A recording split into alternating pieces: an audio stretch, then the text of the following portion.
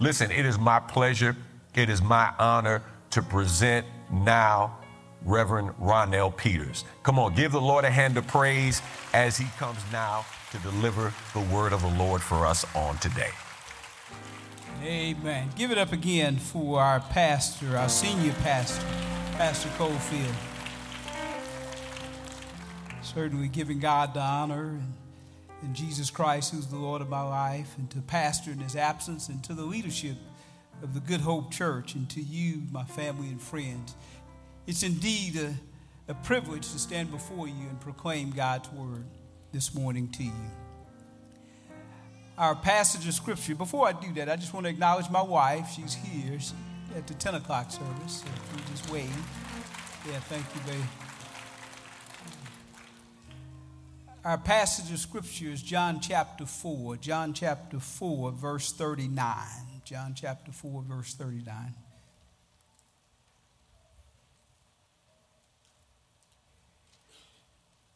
It reads, "From that city, many of the Samaritans believed in him because of the word of the woman who testified, 'He told me all the things that I have done.'" I want to preach to you from the title of The Power of a Testimony. The Power of a Testimony. Let's pray. Father, we come and we thank you for this strategic hour. We thank you for an opportunity of worship and, Father, an opportunity to hear your word. And, Father, we pray that as your word goes forth, it doesn't go forth in word only, but also in power and in the Holy Spirit and with full conviction. It's in Christ Jesus' name I pray. Amen. Imagine going to see a doctor, and the doctor listens to all the reasons of why you're there. They examine you. They run all the necessary tests. They diagnose your problem. But they never get around to communicating or prescribing anything to make you well. Imagine having an attorney that represents you in your case, and they know and have important information that will set you free and give you the victory. But they never present it before the court. Imagine your house been on fire, and the fire department show up with the firefighters and their truck and all their gear, but they simply get out, stand next to you, and watch your house burn, and they say, "I'm sorry that you're having to go through this experience." None of that makes any sense whatsoever. Because in each case, those who have been equipped and empowered to make a difference fail to do so. So it is with the Christian, the Christ follower, spirit-filled, heaven-bound, covered in the blood, blessed and highly favored. But yet we've been given a life-changing message that we keep to ourselves, and we fail to share it with others. And that message is your testimony. So this morning, the first thing I want you to understand is that your testimony gives others the opportunity to believe in Jesus. The text says, "From that city, many of the Samaritans believed because of the word of the woman." Because she opened up her mouth and gave her testimony, it gave them an opportunity. If she doesn't open up her mouth, they don't get any opportunity. It's just that simple. And so God is telling you and I this morning that the key to others having an opportunity is us telling them our testimony. And you and I don't know how many opportunities God will give them. Yours may be the first, it may be the last, it may be the only one that they'll hear, or it may be the one that God is waiting for them to hear to bring them to a saving faith in Christ. Your testimony is like the bait that's put on the end of a fish hook that's cast out into the water. You know, sometimes you get a bite and hopefully a fish is on the end, and sometimes you don't. But the fact that you cast your hook out provides an opportunity. I mean, just think about Noah. Noah, God gave him insider's information. Now, when you want to talk about being blessed and highly favored, what kind of inside information are you getting from God in terms of what he needed to build in order to be able to survive? And so, man, some say it was 120 years, some say it was 100 years, some say it was 60 years. But Noah, in building that ark, was showing the patience of God, because God had intended and was planning on destroying all flesh on the earth. And so Noah saying it's going to rain. It's going to rain. As he's working by faith, it's going to rain. It was a testimony to those who was watching him build that ark. Think about Moses going in front of Pharaoh time and time again, said, God says, let my people go. And then all the signs that was performed.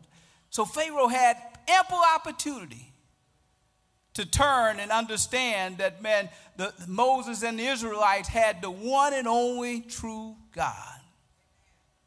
When you look through the Gospels and you see Jesus Christ testifying about who he is, but also the miracles that he performed, they were so that all of those who were around could witness who he was.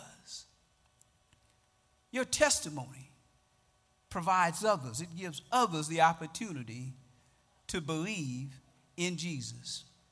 And the text says that from that city, what city? The city that the woman was from. She went back to the place where she was from. Now, we read in the responsive reading what kind of reputation she had, what kind of lifestyle she had. But the fact that she had an encounter with Jesus, the fact that, man, her life had been changed. It didn't matter about her past. It didn't matter about her yesterday. It mattered about her today and her future. And that's what holds some of us back. Because we know that, man, how bad we were. We know, man, what we used to do. We know, and we know they know how we used to be. You know, how the words we used to use, the places we used to go, the people we used to be with, the things that we used to do. They know. But, man, let me share this with you, because the greatest opportunity is with those who know. Because it demonstrates the power of God to be able to change a life. That's why when Paul talks about his testimony, he'll say, man, I was the worst of the worst. But nobody worse than me. I'm persecuting the church. And so he says, if there's hope for me, man, there's hope for you.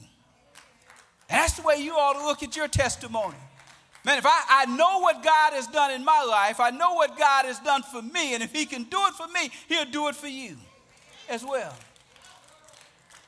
But you have something powerful in your hand. You have something powerful in your life. Don't negate it. It's your testimony. And the text says that many of the Samaritans believed. Didn't say all of them. It said many. So everybody you tell your testimony to is not going to believe. But it's not your responsibility to save anybody. You can't save anybody. You couldn't save yourself. But it's your responsibility to make sure you tell others about what he's done for me and give them that opportunity. 1 Corinthians, Paul's right. He's dealing with divisions because some were saying, I'm of Paul, and another was saying, I'm of Apollos. Are you not mere men? Just talking about the way that they're thinking. What then is Apollos and what is Paul? Servants through whom you believe, even as the Lord gave opportunity to each one. I planted, Apollos watered, but God was causing the increase. All we are is planters and waterers. And you don't know which one you're doing. Thank God that, man, I don't have that responsibility of saving somebody. I just have the responsibility of telling my testimony, telling about what he's done for me. In Mark chapter 1, 44 through 45, but man, you go back and look at that because it's actually 40 through 45, and it's the testimony of the leper who had leprosy and how he came to Jesus. He decided he wasn't supposed to go to anybody but the priest. Okay, he did that. You look at Leviticus 13, 14. That's all who he was supposed to go see. But he decided to make a decision to come to Jesus. And when he came to Jesus, he said, man, if you're willing, you can make me clean. Jesus said, I'm willing, be clean. And he cleaned him. And then Jesus is telling him in this verse, he said to him, see that you say nothing to anyone, but go show yourself to the priest and offer for your cleansing what Moses commanded as a testimony to them. But, as always, that but is that contrasting conjunction in terms of what he just said, contrasting with what he's finna say now or finna do. Because Jesus is saying, go back to the priest as a testimony to them. But all the priest could do was pronounce him clean or unclean. The priest couldn't tell how he got clean. And so this leper said, but he went out and began to proclaim it freely and to spread the news around to such an extent that Jesus could no longer publicly enter a city, but stayed out in unpopulated areas, and they were coming to him from everywhere. You ever had that happen to you because you gave your testimony? Because, man, everybody is, man, so excited, and everybody is saying, where is he at? How can I get to know him? But that's what happened here. When the Titanic went under, 3 messages had gone out saying, watch out for the icebergs. But because everything looked okay, those who got the messages failed to pass it on. They never communicated to those who needed it because they thought everything looked okay. And as a result, over 1,500 people lost their lives just simply because those who had the message kept quiet. God has given you and I a life-changing message. I know it may look like on the surface of people's lives, they got it all together. They got it going on. Man, they are in who's who. But man, beneath the surface, there's a sin of unbelief that's got to be dealt with. And when you give your testimony, it gives them an opportunity to have Jesus Christ deal with that sin. How dare you be quiet when you've got the life-changing message? The text goes on. It says, from that city, many of them believed because of the word of the woman who testified, he told me all things I have done. So your testimony is telling others about your encounter with Jesus. It said, who testified. To testify is to provide information about a person or an event from which the speaker has direct knowledge. It's to bear witness. It's of something that you've seen with your own eyes, you've heard with your own ears, you touched with your own hands, and man, you experienced it for yourself. And so she testified and said, man, this man told me all the things that I have done. And it was about her encounter. She summarized that. She didn't tell the whole story, and that's why in our responsive reading, I wanted to read that so we could get the gist of what happened. Because it started with a conversation from Jesus about water. That's why she was coming to the well. But she wasn't expecting a man to be there, and especially a Jewish man to be there, and especially a Jewish man to be speaking to her or asking her for a drink of water.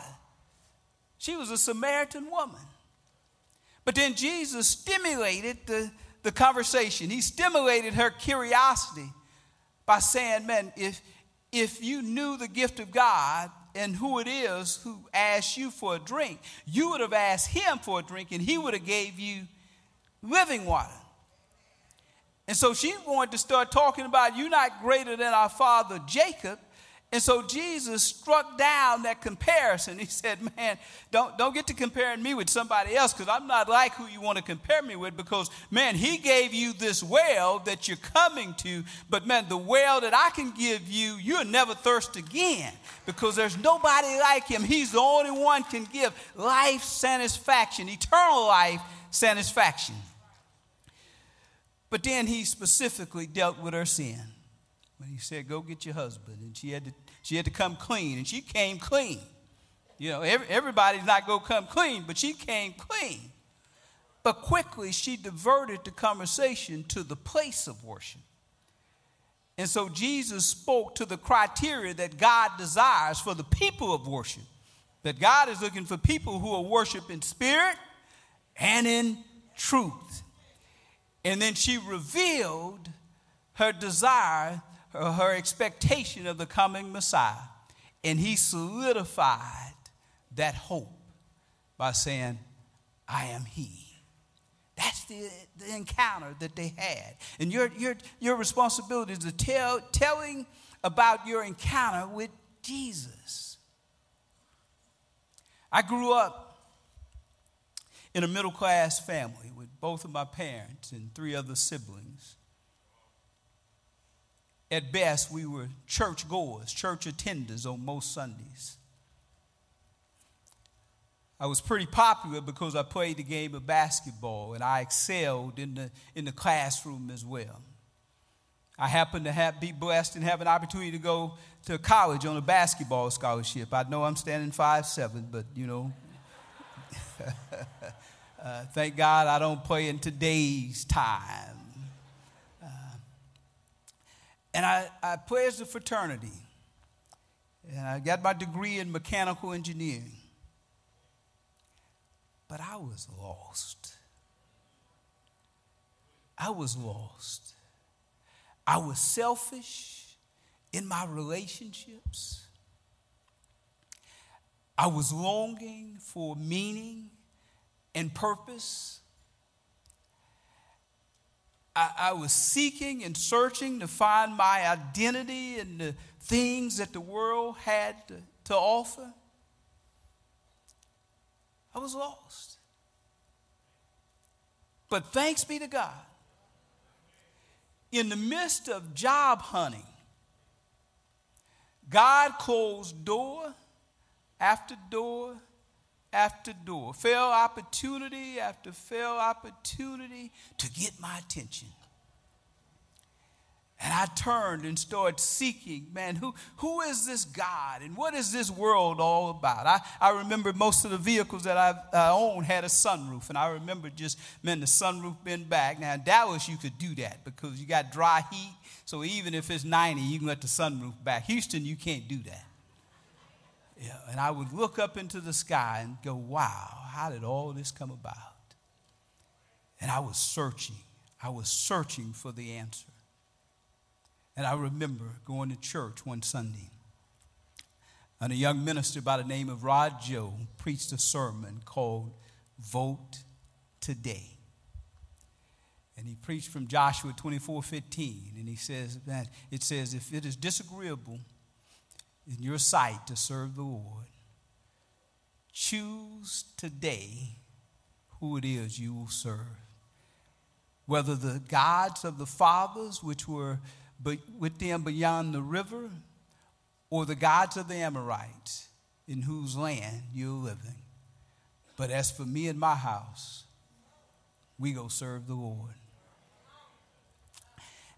And he talked about when they were beyond the river, how the children of Israel was wandering in the wilderness for 40 years, and because of their unbelief in what God's promise was for them. And they was just wandering, going nowhere, never go be able to be where God would have them to be.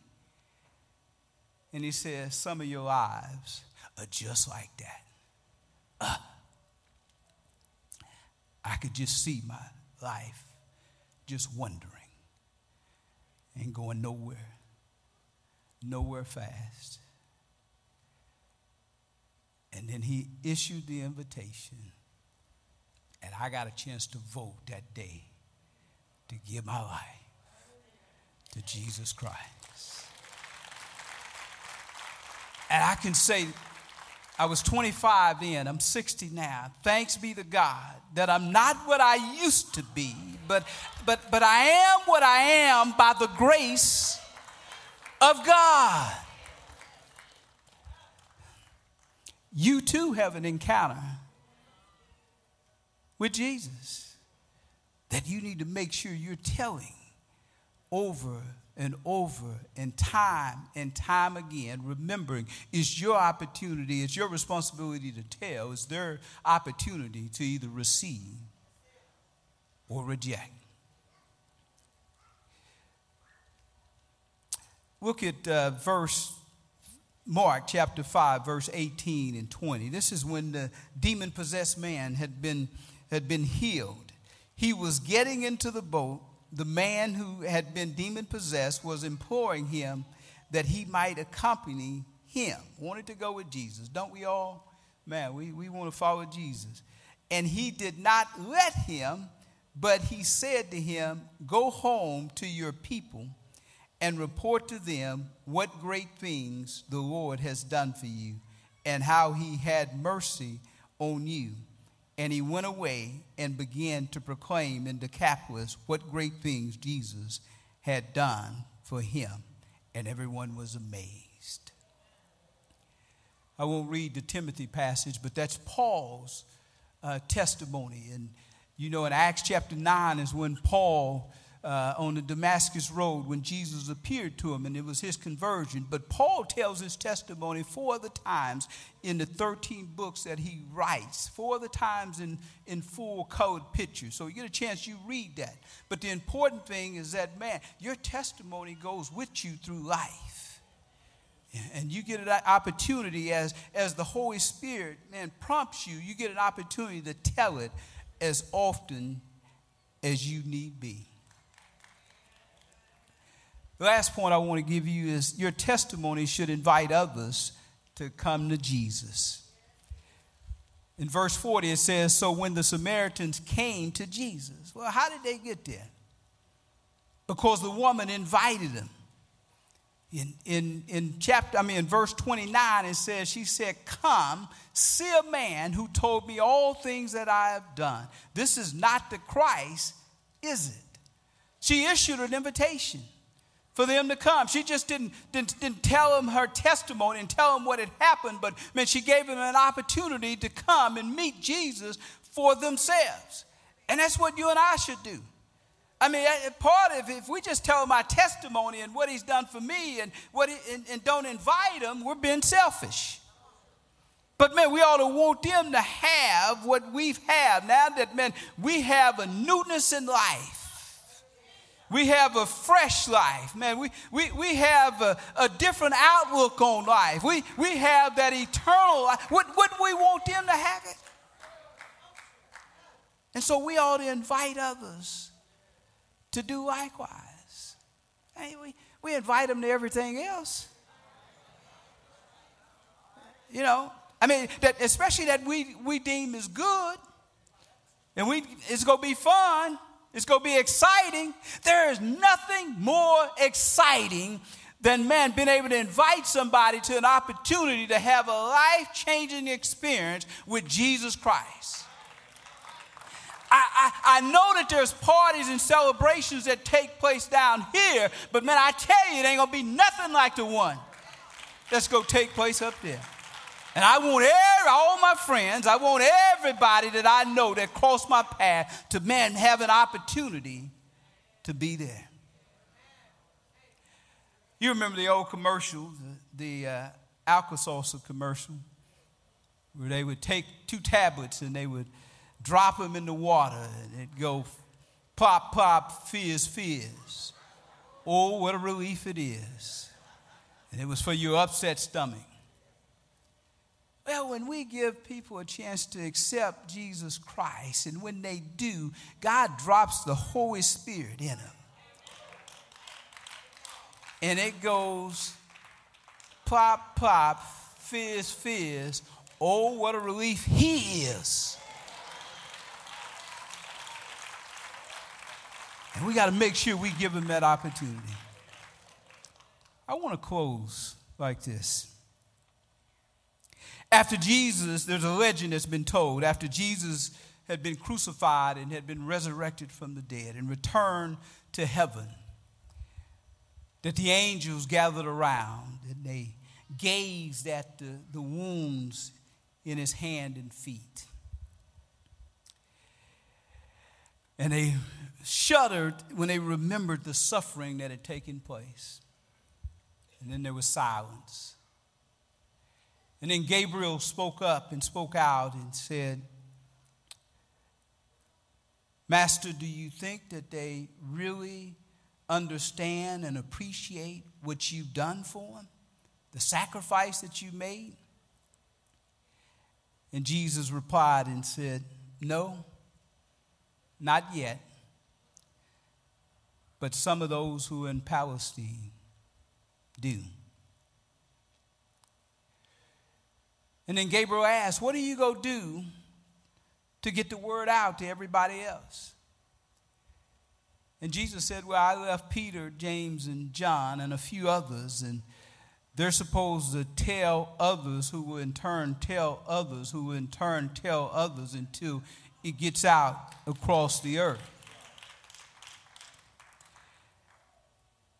And Gabriel, knowing the nature of human beings, asked Jesus, is there a plan B? To Jesus' reply, he says, I have no other plan. I'm counting on them. And it's been centuries later, and I'm here to tell you, he has no other plan. It's up to you, and it's up to me to let everybody know to come meet a man who told me all the things that I've done. Is this not the Christ? He is the Christ. He's the one and only that can make a difference in your life and in mine and in the life of others. You have a powerful testimony, so go tell it. God bless you. God keep you.